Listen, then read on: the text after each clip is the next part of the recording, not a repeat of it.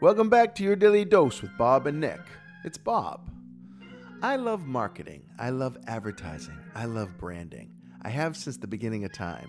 It was what I chose to study in college, and it occupied the first 14 years of my career full time. And I've had a toe in that world for the last 22 years as well. Today's conversation with Nick was sparked by a recent rebranding project I took on for a client that I adore. I had the chance to pitch them last week with my ideas, and they loved what I shared with them. I was totally psyched. It doesn't always go that way, though. Listen in as Nick and I discuss that campaign, the underpinnings of good branding, and an advertising pitch that fell totally flat. Enjoy. It's got to be differentiable. You have to separate yourself from everybody else out there with a look, so that when you see those golden arches or that swoosh, you know exactly who that belongs to. You know, the apple with the bite out of it. These are classic, iconic symbols that they became that way because they were used so consistently over and over again. To the point where Apple, they had a whole campaign where they didn't even mention it. They just said, think different, right? Okay, yep. And you knew who the sponsor was. Yeah, I think the opposite side of that for me was, I think it was Nationwide when they changed theirs. Uh-huh. So they had the eagle. Yeah. And that was like, they were known for that for years. Well, I don't know, 50, 100 years they'd been around. So they had people who worked for them with like eagle tattoos and all of that. And then they went to that blue box that was empty, remember? So you can picture anything you want in that blue box, but it's just an empty blue box.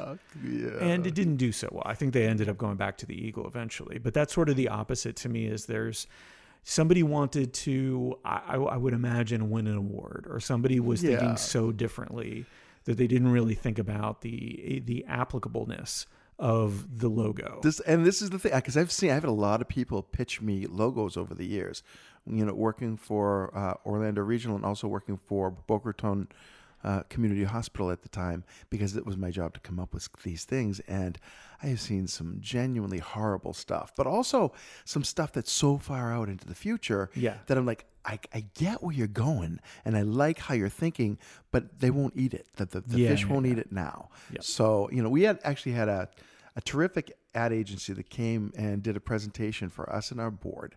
And they've set up easels all around the room, and they said, okay, now you're in control.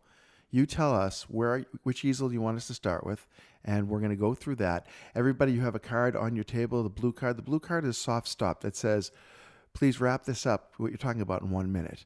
The red card is the hard stop, and we'll wrap up the whole presentation in 5 minutes. So if the blue card shows up, we'll wrap up the subject in 1 minute. If the red card shows up, we'll wrap up the whole presentation in 5 minutes. Where would you like to start? And the whole room was dead silent. It was like they weren't used to being in that much control, right? And yet, what was this client saying? We're treating you like you should be treating your customers. Put them in the driver's seat. Let them make the decisions. And what we got was uncomfortable. So we ended up going with that agency. The campaign was a little odd, the one that they shared.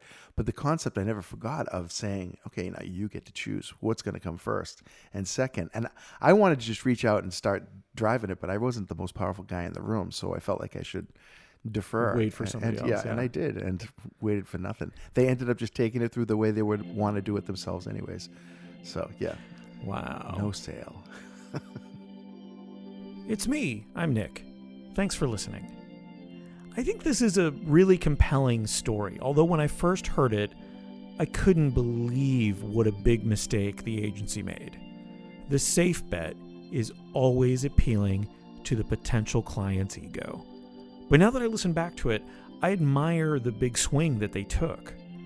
And in a way, it was a safer bet. Because if you win an account because you're best at appealing to someone's ego, you know what the rest of the relationship is going to look like. Have a great day.